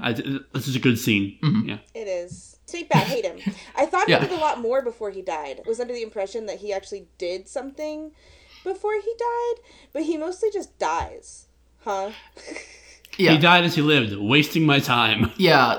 I remember, like, reading the books and feeling, okay, I understand Snape, and this is a little bit of a redemption arc for him. But watching how the movie does it, I'm not sure if it's, like, how the movie does it or whether I'm an adult now. It's just, no, Snape pining after Lily for so many years is super fucking creepy. It doesn't help anything at all. He is so awful. I feel more angry about Snape because you showed me all of this. To me, it's like, if he had just been pining, that would have been fine to me. If he had just been like, yeah, I loved her, and this all really sucks, especially because, like, if someone dies young like that, it's a lot harder to let go of them. Yeah. That on its own would have been fine for me. It's the fact that he both loved her and tortured her son for 7 years. They don't go together very well. I mean, they do, and that Snape is a terrible person. But it's sort of thing where it's like, if he had just been, like, in love with her, and that had been, like, a lot of his motivation, then that wouldn't have been creepy to me. It just would have been sad. Not, like, sweet, either. Like, it wouldn't be sweet. It would just be like, that sucks. That's kind of sad and tragic, I guess. I would have understood his feelings more, but the fact that he did that and then also was, like, absolutely horrible to Harry at any point that he could be, it's just because he had his father's hair. Yep. And was a boy. God, if Harry had been a girl, I don't even want to think about God, I don't even want to think about that. No, we're not going to talk about it because it would be very bad. That makes it bad to me. All I can think about then is how incredibly selfish he is. Yeah. Whereas, like, if he had taken care of Harry or just been kind of, like, benign neglect towards Harry, even if he had just avoided him and not wanted to be around him because he reminds him of so many painful memories, but if he had just been not abusive towards Harry and pining for Lily, it's like, this just would have been sad. But, yeah, honestly, having Snape just be indifferent, like, I don't care who you are, you're like, so what if you're famous? I don't give a shit. I don't want anything to do with you. That could have been interesting. Absolutely. Or having Snape be, like, actively trying to keep Harry from being like his father and that his dad was a bully, but doing a bad job of, like, keeping him off of that path because he doesn't really know what he's doing because he's never, like, really tried to, like, raise a child. That could have been, like, fun and interesting, but So let's get into Malfoy. Yeah, go ahead, and you and Jackson can have your Draco Malfoy discussion. I don't really have any input. The movies do so badly by him. I think the movies should have spent more time on him, but I think Half-Blood Prince especially actually does very well for Malfoy. The story, even though it needs more of him, so much of Half-Blood Prince is about Draco. And maybe it's because Tom Felton just plays Draco very, very well. To me, so much of Half-Blood Prince is like watching Draco struggle with the expectations of his family and kind of like seeing the reality of what being a Death Eater's kid actually is and what being a Death Eater actually is, because he didn't really know. He just knew he was raised by Death Eaters and they had told him it was good, and he was a kid, so like he believes his parents, and then he actually sees what it is, and now I hate this, I don't want to be here, but I can't disappoint my family. It's not like I have anywhere else to turn, because he doesn't believe Dumbledore would help him, which again is the thing with Slytherins. They have no reason to believe that anyone else would ever help them, that anyone else would ever care about them, that, you know, the rest of the school hates them, and that's just confirmed. And I love watching him solve the puzzle of the Vanishing Cabinet, because you see his distress all year. You see him get worse and worse and worse and more upset because he doesn't want to be doing this, but he has to do this. He has to save his family. And you also see Lucius getting worse. You see Lucius and Narcissa getting worse. I mean, Lucius, by the end of it, the way Ian described him is that he looks like the guy who's trying to hide his zombie bite. Yes! That's true. But, I mean, it fails him in that it doesn't give him the true redemption arc that he deserves. Yeah. But we get at least a really good taste of it. We see more of him in this than we do in the book, because the book is from Harry's perspective, you know, so... But we get to see kind of more of him, and we get to see Tom Felton just doing an amazing job bringing Draco's emotions to the screen. I agree in movie 6, but, like, in movie 7 and 7-2, it doesn't play out as well as it could have. Like, he's so impotent. He has all these chances to make a change and he fucking doesn't. Mm-hmm. All of his changes, like, he just doesn't act. He doesn't do anything actively. He just passively offers resistance, and he keeps giving more opportunities to do more, and he never does. Mm-hmm. I think also part of the reason why I really just hate Draco is he becomes so insignificant early on. Harry outgrows him as an antagonist by the second film, and he's moved on to his dad. Mm-hmm. And Draco never levels up. He never is on Harry's level. He's always so insignificant to whatever's going on in Harry's life. At least as the film presents it. Yes. Yeah. Harry obsesses over him every single book, especially Half-Blood Prince. Like, maybe he's technically insignificant, but not to Harry. Harry is constantly noticing what Malfoy is doing. Like, he may not be significant to the plot, but he's significant to Harry in a big, big way. Like, as the film present things. I mean, yeah, I think in Half-Blood Prince they see it more again, because Half-Blood Prince is almost entirely about it. But, like, I mean, I agree that I'm, like, more and more kind of having an issue with, like, condemning characters who are scared but don't do anything bad, technically. Like, it's sort of thing where it's like, you could have done more, but you're also 17. I know Harry's 17 too, but they're extraordinary people here. And sometimes it's... I feel bad being like, oh, you suck because you're not extraordinary, because some people aren't. And the fact that he did help in the small ways that he could, we've seen that since the first movie. Draco's a coward. He just is. Yeah. I think being an adult has made me see Harry Potter and all the characters so much differently because of that. Because I think I remember they're literal children. And so it is easy for me to say condemn Lucius, because he's a whole ass adult who, even when Harry was captured and they were in Malfoy Manor, he was like smirking at Harry as he went to like call Voldemort. So Lucius is still bad. Why isn't Lucius in Azkaban? We were looking this up because we were like, why didn't Lucius and Narcissa, or at least Lucius, go to Azkaban? Because they don't. They're just kind of like, oh yeah, they changed sides after Voldemort died. And it's like, that's just called losing. Like Draco I can forgive because he's a kid who's like really struggling. I'm really sympathetic to that. I don't think he's like a hero or anything. I do think he deserved a redemption arc, and I think he deserves to be more important, but does the best with the tools that he has, and I can't blame him for not being as like extraordinarily ridiculously brave as Harry Potter, ultimate Gryffindor. I mean, he's not even as brave as like Colin Creevy's little brother. Yeah, sure, Harry's extraordinary. I don't expect anyone to... Harry also doesn't really have a choice. Like, he's involved in this, even if he doesn't want to be. So it's be extraordinary or die. But there's so many other kids around Harry that could just not. And they don't. That's true. I think for me, it's a little bit less his actions in the films. It's more like... I feel like after the whole thing with Six, where they do a good job with his character, and with Malcolm Dumbledore, we don't really get like a one-on-one conversation with him about like where he's at, how he's feeling. I think that like his characterization is underserved more than like his character's actions are underserved. I would agree with that. I also think that, I mean, the thing is, I do still feel like Draco kind of does a couple of things that don't seem extraordinary compared to everyone else, but given his situation, which again, the movies maybe don't do justice by this. Just the fact that he was lowering his wand and wasn't going to kill Dumbledore, going against Voldemort's direct orders, knowing Voldemort would kill him and his family if he did this, not knowing Snape was going to save the day. The fact that he was literally just lowering his wand and wasn't going to kill Dumbledore was pretty huge, actually. It doesn't look big. It's not as impressive as what other people do. Like, he doesn't cut off a snake head, but, which is great, still great every time. Yep. Well, it was great until we had more context for Nagini. Okay, yeah, that doesn't exist. That didn't happen. It's just that small act in his circumstances is so big, and I just see all these little things add up. I like Draco Malfoy. Like, it's fine. You're allowed to like Draco Malfoy. I just don't and never will, and that's also okay. Neither does my boyfriend. Neither does Ian. Ian fucking hates him. We fight about it all the time.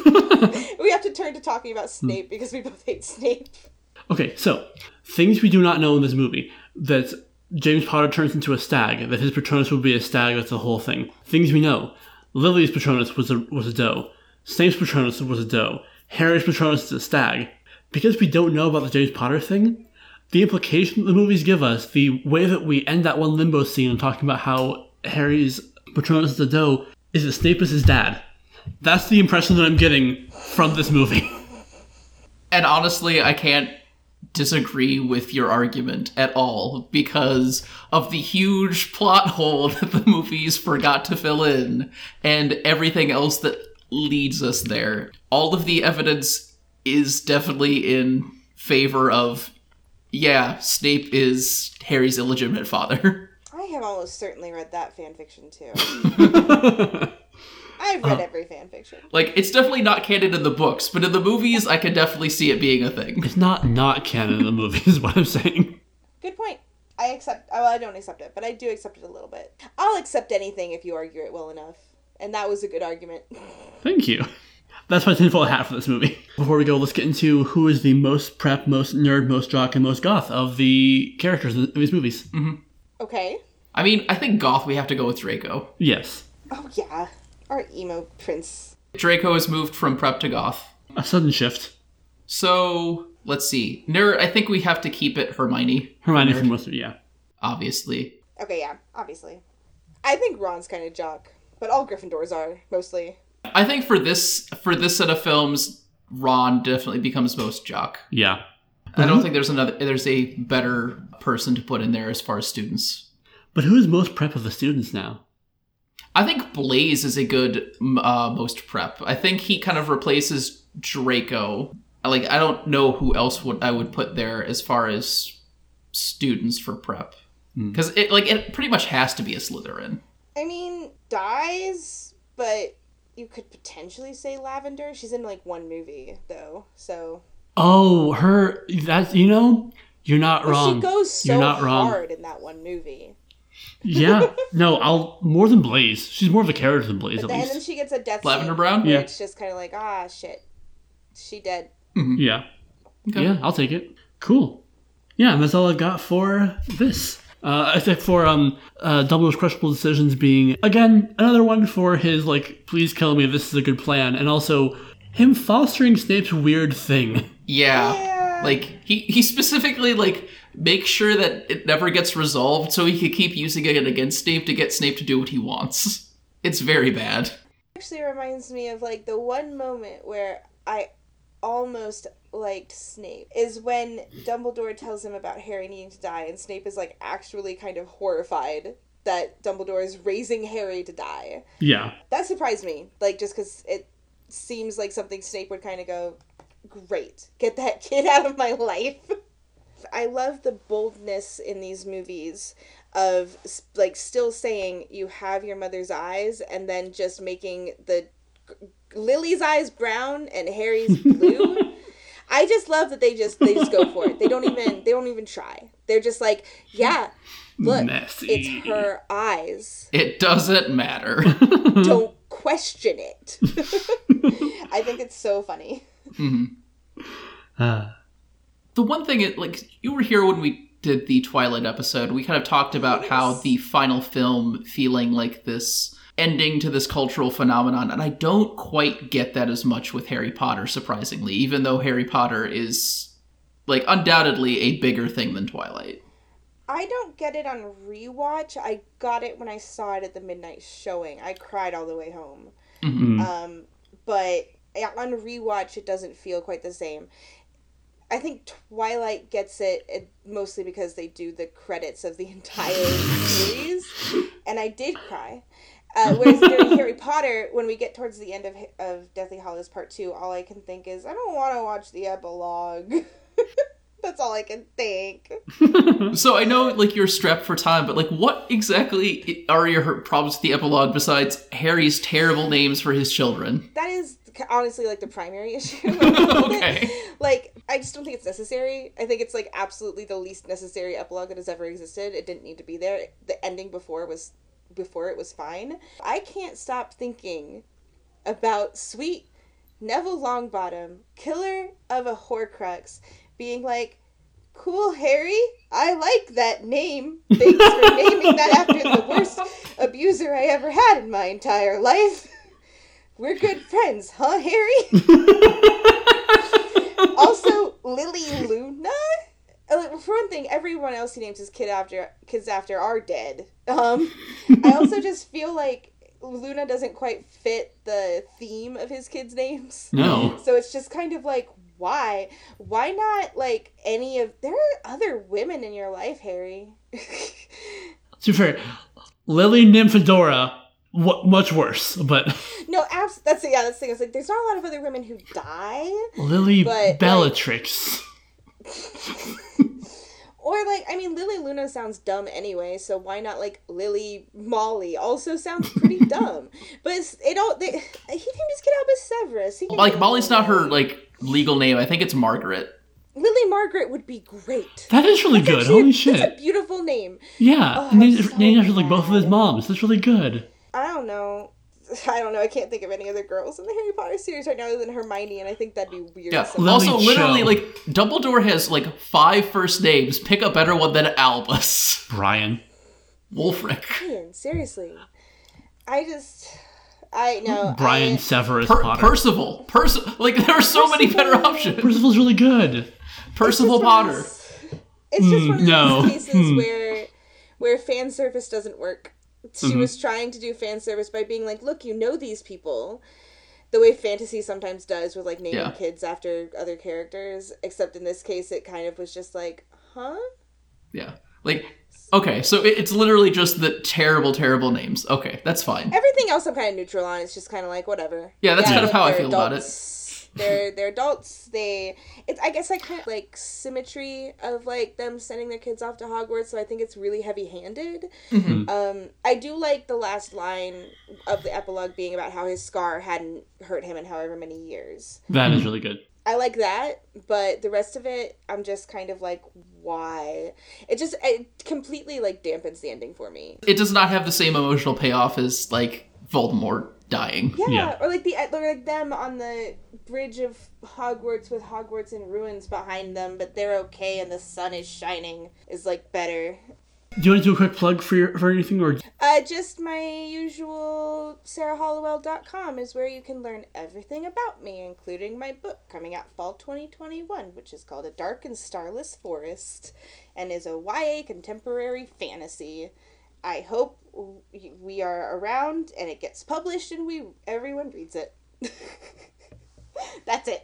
All right. Well, thank you so much for being here. It was great having you. Thank you for having me back. I enjoy getting to yell about things on this here podcast. Hopefully you come back for Titanic. Oh my god. If you did Titanic without me, I would hunt you down. Our next bracket is movies on boats. So yeah. We're probably doing Titanic multiple times. Okay. All right. Thank you for being here. Bye. Thank you. Farewell. Farewell. Bye. And farewell to you. This is the end of our prep school bracket. We're finally graduating. Yep. We're going to probably take a couple weeks off just to relax for a little bit. Pandemics are hard. Some of us are moving. Some of us are working comical extra hours. Mm-hmm. We'll probably be back in a couple weeks. If you want to be sure to know when we are back, follow us on Facebook, Twitter, wherever you catch your pods. This has been the Gratuitous Pausing Podcast. Thanks for tuning in.